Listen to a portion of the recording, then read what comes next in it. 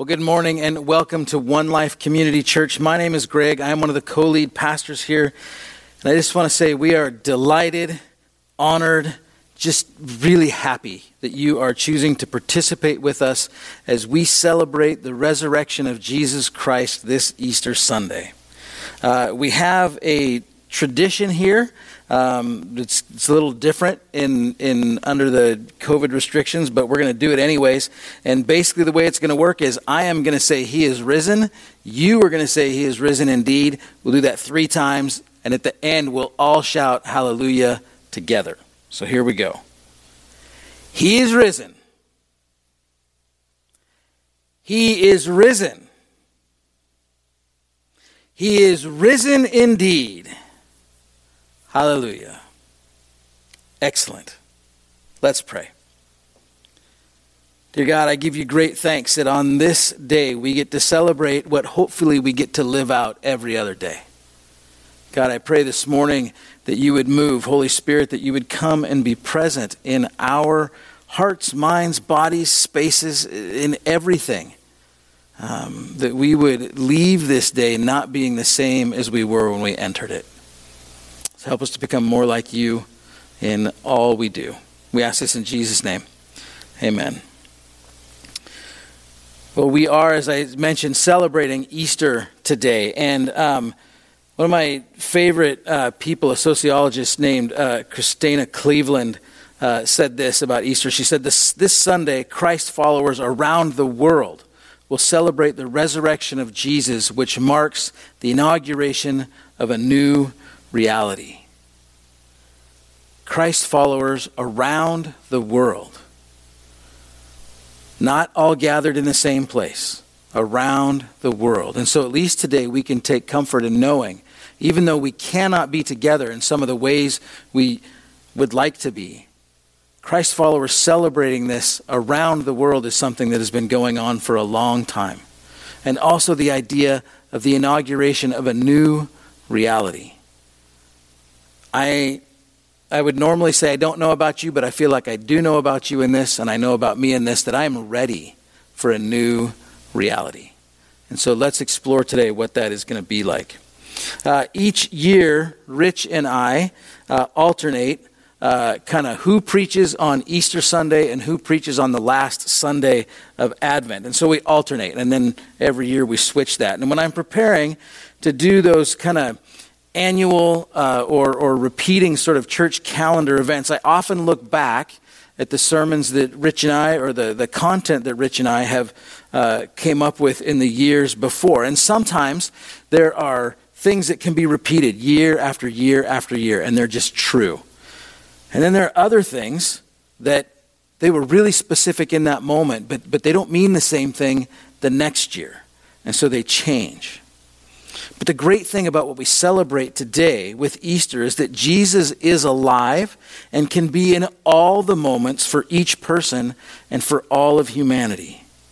And one of the things that has happened in the midst of the pandemic is a sort of disorientation, specifically in terms of time. And for me, it's really expressed itself in that I often have to work a little bit harder to figure out what day it is, and sometimes even what month. But I want to let you know that there has been, even in the midst of that sort of lostness in terms of time, there has been change that has happened. Some has been easy, some has been hard.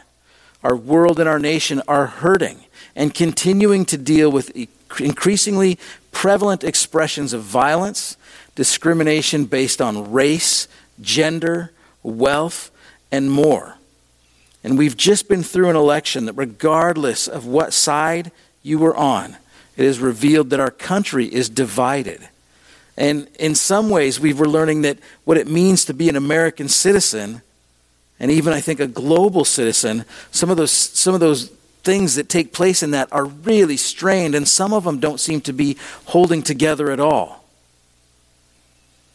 But during all that, many churches, including One Life, despite the challenges of not being able to meet in person to worship, have continued to find ways to serve and care for people, to love God and love our neighbors. We also have people getting vaccinated Right? These are good changes. And many of us have worked really hard to care for others in our homes, in our neighborhoods, in our workplaces, in our city, by prescribing and following the guidelines and mandates in order to minimize the impact of the COVID-19 virus and its new variants in our world. And we have continued to gather even in this scattered way. I want you to look at this picture from last Easter. Oh, we were adorable, right? Look at, we got the Brian down in the corner and the slides up there. When I went back to look at this, I hardly even remembered it. Right? It seems so distant. One thing I also remember saying that morning was, thank God we won't have to do this next Easter. And yet here we are. What a weird space and a weird time we were in, and we are in. But we're celebrating the resurrection of Jesus in that space. And if you weren't convinced about the weirdness of the time we're in, I just want to show you a couple of other images that I think are going to help make you get it. Pepsi and Peeps have combined to produce some Peeps flavored Pepsi. I don't know what to call this one, but the yellow one. And this is the blue one. This is the pink one. As far as I know, they're all marshmallow flavor. But nobody really knows what flavor Peeps are anyway. So, and again, here we are. But this morning, though, I don't want to talk a ton about Peeps. What I do want to do is try to observe what Jesus has done in his resurrection, and then begin to explore what that means in our lives in this moment and in these days ahead. And first, just really quickly, so what we do celebrate when we're talking about this is we're coming off of 2 days ago, we remembered on Good Friday Jesus' execution by crucifixion, where they impale someone on a cross-like structure through their wrists and through their feet, and then display them for other people to observe as they die. Jesus was also beaten severely, publicly mocked and scorned, and he succumbed fairly quickly and was taken down and placed in a tomb with a big stone over the entrance to it. That was on Friday. In Scripture, 2 days later, on Sunday, some of his followers went to the place where Jesus was buried, and Jesus was no longer there, and the stone had been rolled away, so the tomb was open. And so what we celebrate is that moment. And it's quite mind-bending to even think about just that, because it goes against so much that we observe and experience. People who die do not come back. And yet the story would indicate that it happened with Jesus. Now, what I want to do this morning is look at a couple pieces of Scripture and unpack this a little more, and again, see what it means for each of us individually, and then collectively as human beings and as part of all of creation. And we're going to be reading from the Gospel of John, and the verses are going to be up on the screen. You can also access the verses through our Bible tab on our online platform. Or if you have your own Bible, you can open up to John 20. We're going to be reading from there. And before we get to that, though, I want to just set the stage a little bit. So just a real brief sort of summation of chapter 19. And it's really an interesting transition, because chapter 19, right, preceding the resurrection, it's the crucifixion of Jesus. There are large crowds of people. There are tons of interactions to keep track of. Soldiers interacting with Jesus, disciples interacting with Jesus, Pilate, this guy named Joseph, and there's lots of business and details to be taken care of. They have to get Jesus' body. They have to prepare it for burial. They're trying to get it to the tomb. There's people mocking Jesus. The disciples are watching from a distance, and there is just this busyness and a lot of activity.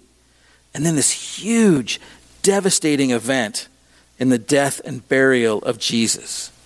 And so we're coming out of that. And as we enter into chapter 20, I want to ask you, there's a fourth option in how to engage with this morning, right? I want you to, there's another option of just sitting and listening. We've been trying to experiment with this a little bit recently. And what it entails is allowing you to sort of tap into and engage your imagination and really explore this moment. Like, what does it feel like to be in this space? And literally, not just what does it feel like internally, but what does it feel like physically? Where are you standing or are you sitting? Who is with you there? What do they look like? What are the smells? What's the mood and the atmosphere? What's the weather like? Right? All these things. And those things will really help inform how this story is communicated to you. So, this is John 20. We're going to read the whole thing. So, follow along or just sit and listen and allow your imagination to go wild. Here we go. Early on the first day of the week, while it was still dark, Mary Magdalene went to the tomb and saw that the stone had been removed from the entrance. So she came running to Simon Peter and the other disciple, the one Jesus loved, and said, "They've taken the Lord out of the tomb, and we don't know where they have put him." So Peter and the other disciple started for the tomb. Both were running, but the other disciple outran Peter and reached the tomb first. He bent over and looked in at the strips of linen lying there, but did not go in. Well, then Simon Peter came along behind him and went straight into the tomb. He saw the strips of linen lying there, as well as the cloth that had been wrapped around Jesus' head. The cloth was still lying in its place, separate from the linen. Finally, the other disciple, who had reached the tomb first, also went inside. He saw and believed. They still did not understand from Scripture that Jesus had to rise from the dead. Then the disciples went back to where they were staying. Now Mary stood outside the tomb crying. As she wept, she bent over to look into the tomb and saw two angels in white seated where Jesus' body had been, one at the head and the other at the foot. They asked her, "Woman, why are you crying?" "They've taken my Lord away," she said, "and I don't know where they have put him." At this, she turned around and saw Jesus standing there, but she did not realize that it was Jesus. And he asked her, "Woman, why are you crying? Who is it you were looking for?" Thinking he was the gardener, she said, "Sir, if you have carried him away, tell me where you have put him, and I will get him." Jesus said to her, "Mary." And she turned toward him and cried out in Aramaic, "Rabboni," which means teacher. And Jesus said, "Do not hold on to me, for I have not yet ascended to the Father. Go instead to my brothers and tell them, I am ascending to my Father and your Father, to my God and your God." And so Mary Magdalene went to the disciples with the news, "I have seen the Lord." And she told them that he had said these things to her. Well, on the evening of that first day of the week, when the disciples were together with the doors locked for fear of the Jewish leaders, Jesus came and stood among them and said, "Peace be with you." After he said this, he showed them his hands and side. The disciples were overjoyed when they saw the Lord. Again, Jesus said, "Peace be with you. As the Father has sent me, I am sending you." And with that, he breathed on them and said, "Receive the Holy Spirit. If you forgive anyone's sins, their sins are forgiven. If you do not forgive them, they are not forgiven." Now Thomas, also known as Didymus, one of the 12, was not with the disciples when Jesus came. So the other disciples told him, "We have seen the Lord." But he said to them, "Unless I see the nail marks in his hands and put my finger where the nails were and put my hand into his side, I will not believe." And then a week later, his disciples were in the house again, and Thomas was with them. Though the doors were locked, Jesus came and stood among them and said, "Peace be with you." Then he said to Thomas, "Put your finger here, see my hands. Reach out your hand and put it into my side. Stop doubting and believe." Thomas said to him, "My Lord and my God." And then Jesus told him, "Because you have seen me, you have believed. Blessed are those who have not seen and yet have believed." Jesus performed many other signs in the presence of his disciples, which are not recorded in this book. But these are written that you may believe that Jesus is the Messiah, the Son of God, and that by believing you may have life in his name. The mood here, to me, feels very different than what we would have encountered in chapter 19. all the busyness, the crowds, the soldiers, this huge event, it seems smaller, quieter in a sense, but yet full. Like the feeling of when you're walking late at night, but the moon's out and it's bright, and you just have a sense of the largeness and the bigness of that moment, and yet it's quiet. Instead of noise and busyness full of details and chaos, there's a handful of people in a garden in the morning, in a group hiding in a house. But it's not just the setting that is different. Scholar N.T. Wright notices that in the 4 different accounts of the life of Jesus, all the chapters that precede the resurrection chapter, so all the crucifixion chapters, have a lot of Old Testament references. So not just the content seems familiar or reminds people, but actually has references back to passages in the Old Testament. But he notes that when we get to the chapters about the resurrection, there are few or none of those. And so we come into this space that artistically and in sort of word crafting not only feels different, but it's just this story that's being told.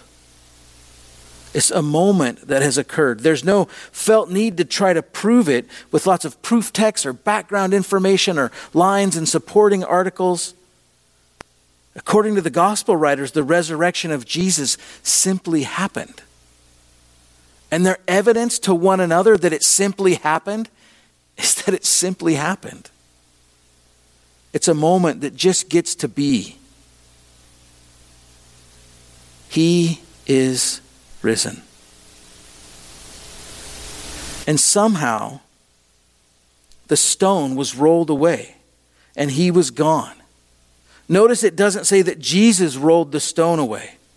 The resurrection is not something that Jesus performed, but something that happened to him. And it's important for us to note that, because it means that as Jesus died on our behalf, in our place, then was raised from the dead, that what he did was made a way for us to do the same. And so this is where we get all this talk about eternal life and the afterlife.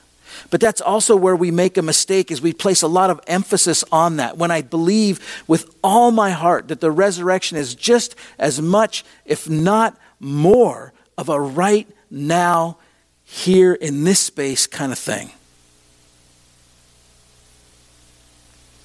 In Ephesians 1:15 through 23, we read this.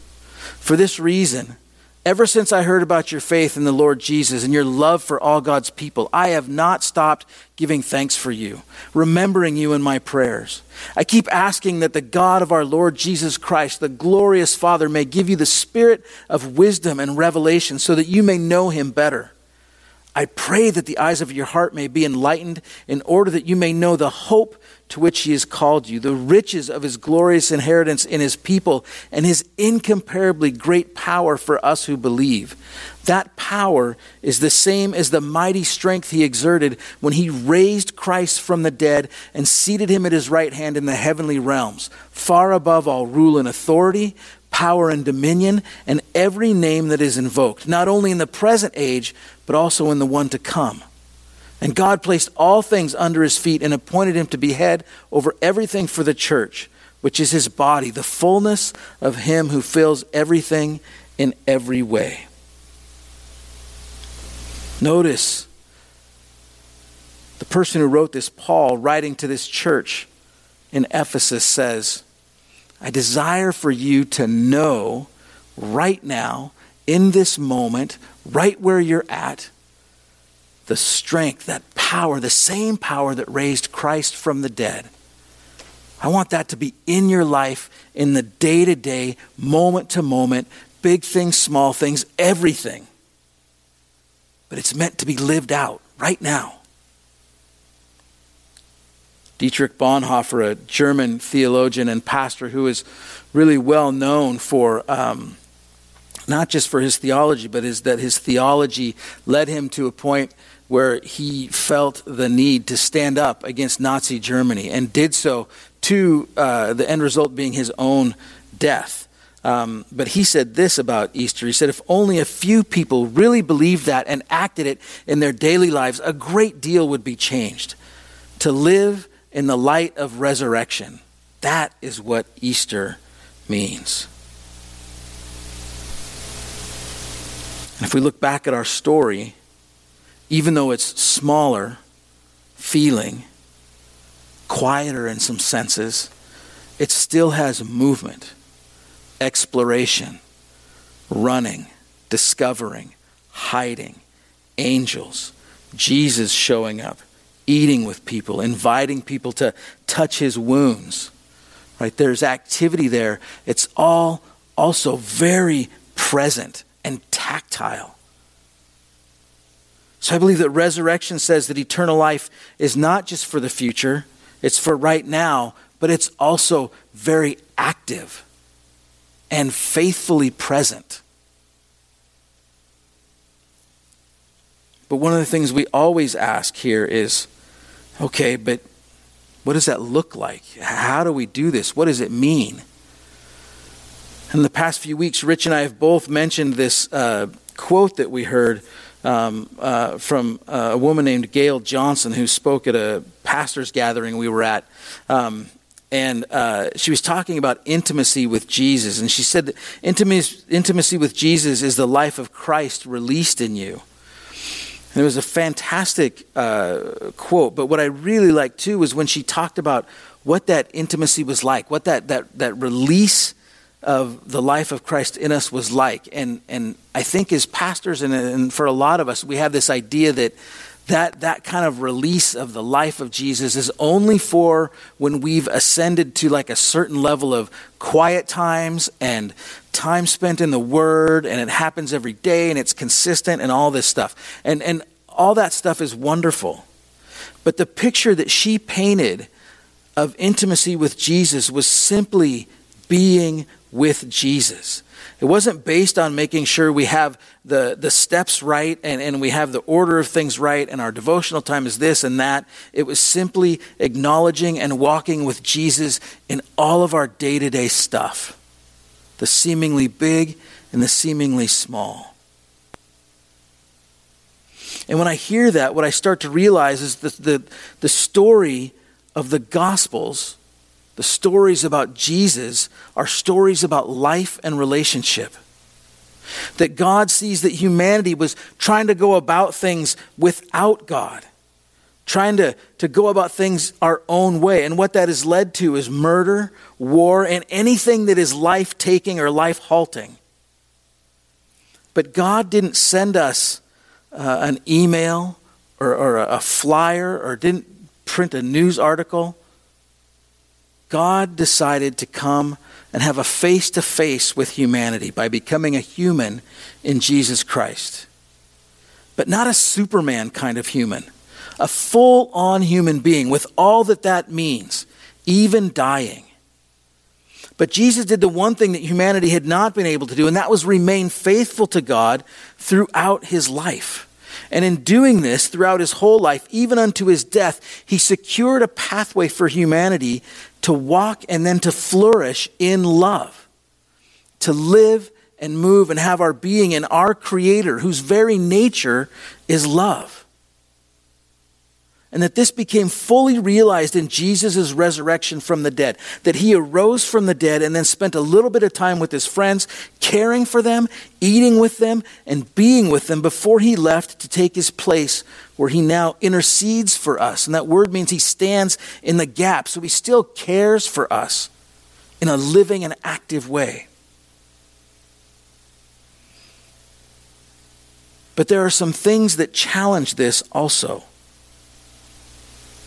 In the story we first looked at about Jesus, written by John, we encountered this large stone at the tomb and a locked door.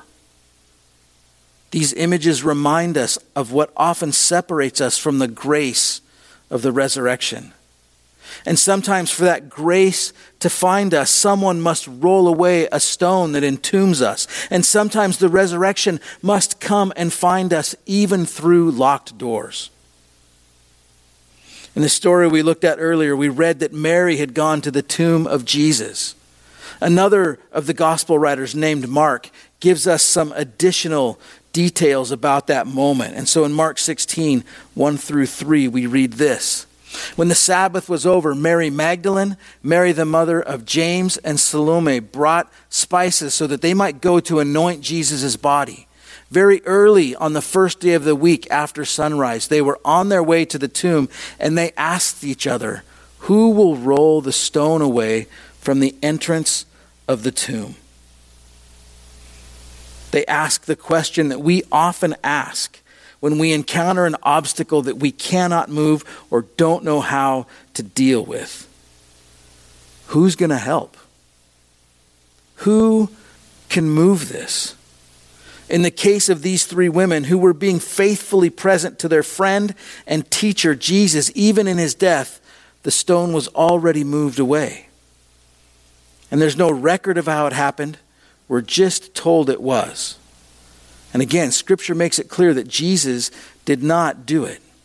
God, the Creator, our Creator, Jesus' Creator, raised Jesus from the dead. Jesus did not roll the stone away. And you may wonder again, what difference does it make? But I think it's quite significant.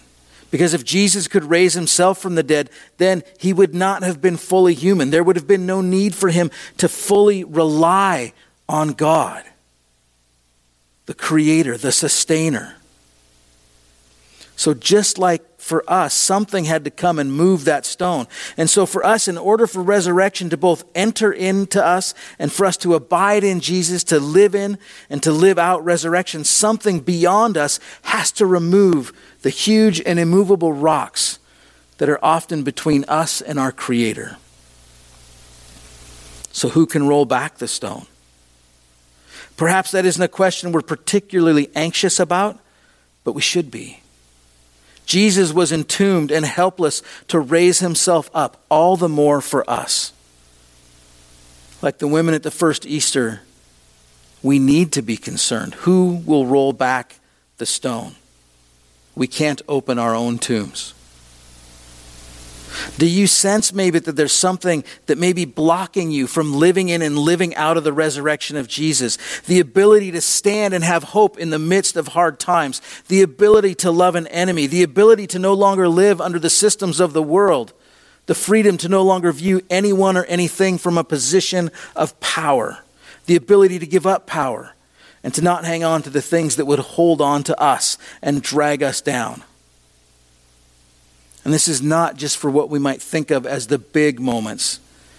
These are for when you're mad at someone close to you, your family, friends, neighbors, and you feel something in you that wants to say or maybe even wants to act out something that will cause them pain. Resurrection, the reality that death has been beaten, can be lived out in that moment and change not only the way you choose to express yourself, but internally choose and change how you feel, if we choose to allow it. But that's the other part that's so difficult and ties into the other image I want to focus on. We have one that's that large stone. But sometimes we hang on to the things that would keep us from the grace of the resurrection. And so now we come to the locked door. We hide in fear and shame, and humanity has been doing this with God since the beginning. Since we first stepped away and tried to live apart from God. The stories of people hiding from God, running from God, avoiding God, or just lying to God are not hard to find in the Bible. But in our story from earlier, we encountered some of Jesus' followers huddled in fear in a house behind locked doors. Afraid. But they had locked the door. And Jesus became faithfully present to them through that locked door and entered in and brought them peace, something their locked door did not provide them. And at times today, we still hide behind locked doors, both as a church and as individuals. We at times can be found huddled in fear, anxious about ourselves, distrustful, and not at peace. We're worried about things like our rights, which Jesus gave up all of his in order to save people who were killing him. Or we're worried about keeping power, which we read in Philippians 2, 5-7 this. In your relationships with one another, have the same mindset as Christ Jesus, who being in very nature God, did not consider equality with God something to be used to his own advantage. Rather, he made himself nothing by taking the very nature of a servant, being made in human likeness. And all the other things that we would allow to hinder our flourishing in Jesus. This wouldn't be me giving an Easter sermon without a Frederick Buechner quote. So this is what we've got. So what do I believe actually happened that morning on the third day after he died? I can tell you this, that what I believe happened and what in faith and with great joy I proclaim is that he somehow got up with life in him again and the glory upon him. And I speak very plainly here, very unfancifully. He got up. He said, don't be afraid. Rich, poor, young, old, child, sick, healthy, lost, found, don't be afraid. He said, feed my sheep, which is why, like the chief priests and the Pharisees, we try to make that tomb as secure as we can, because this is what he always says, feed my sheep, my lambs. And this is what we would make ourselves secure from, knowing the terrible needs of the lambs and our abundance, knowing our own terrible needs. We're afraid sometimes of what God might ask us to do. Right? We see someone who needs help. We know what it's going to cost to go help them. We shut some doors and we lock them. Moreover, in this year, given the extraordinary time when the coronavirus has our cities and communities locked down and we're inside our own homes dealing with the various combinations of frustration, impatience, fear, panic, or boredom that assail us right there in a place where we may have believed we were safe. And right now we need a little something extra to experience the resurrection. A stone needs to be rolled away so that the resurrected life can come through our locked doors and breathe peace into us. At the end of the day, these two images, the stone that needs to be rolled away and the locked doors of our own fears, contain within themselves perhaps the most consoling truth of all religion, because they reveal this about God's grace. When we cannot help ourselves, we can still be helped. And when we are powerless to reach out, grace can still come through the walls of our resistance and breathe peace into us. We need to cling to this whenever we experience the irretrievable brokenness in our lives. When we feel helpless inside our wounds and fears, when we feel spiritually inept, and when we grieve over injustice in our world, over friends that are experiencing things, over other human beings just having to live in fear. The resurrected Christ can come through locked doors and roll back any stone that entombs us and the people we're concerned for, no matter how hopeless the task may seem. But also right now, I personally don't want to live in fear. I want to be wise, but I also want to embody one of my favorite song lyrics by a guy named Jason Herod from a song he wrote called The Siren Song, which is about him making choices and not giving in to the siren songs that try to lead him to places that he shouldn't be, even though some of them feel really good and might seem really good. But the lyric is this. He says, I want to sneak out, I want to peek out, I want to scratch and flare like a match in the face of pitch dark death. I want to stretch out. I want to reach out. I want to face the hurricane and match him breath for breath for breath. I don't want to be afraid. Theologian Esau McCauley says this, and I think it sort of embodies what Jason Herod said. He said, Christians at their best are the fools who dare believe in God's power to call dead things to life. I feel like the call for us today on Easter is to be the best. Be at our best. To be the fools who dare believe in God's power to call dead things for life. Because it was for the sake of human beings to be able to flourish in good relationship with God that Jesus came and died and was resurrected. And so we celebrate a new abundance today for all people, an abundance of love. And the life we have in the resurrection of Jesus not only invites and sustains us in this abundance of love, but it empowers and sustains us to live out that love with everyone we encounter. Earlier I said I wanted a new reality. That's the new reality that my heart cries out for. The new reality that the resurrection of Jesus inaugurated, and the new reality that I'm eager for the world to know. I have a couple of questions that I want you to ponder as you go about your day and your week and as you continue to celebrate. Once we go through those, Brian's going to give you a moment of reflection with some music, and then we'll close with a song and a benediction. I do want to remind you, too, that during this time, our prayer team is ready to pray with you for whatever you bring with you today. They would be happy and honored to be able to pray with you. So please don't let that pass if that's something that you want to participate in. Here are the questions for today. Number 1, do you sense anything that is a barrier that is too big for you to move or get rid of between you and flourishing in love in Jesus' resurrection? And if so, can you name it? Sometimes that's difficult. Sometimes we have a sense in us, there's something, but I don't know what it is. Right? Take a moment and just explore. What is that? And do some internal exploration and try to figure that out. Next, are there actions you've been hesitant to take as a follower of Jesus because of a locked door of some kind, something you are afraid of? And if so, can you name that? Right? And so maybe there's something that, again, I mentioned earlier, maybe there's someone that you've been sensing God is calling you to go and minister, to care, and to love. But there's other people you know who are going to say, I don't think that's a good idea. No, that person, this, that, and the other. And there's something in you that says, okay, closed door, locked. Right? Maybe there's some fear there. Maybe there's some theologies that you're wrestling with and going and ministering in this new way or something is questioning those.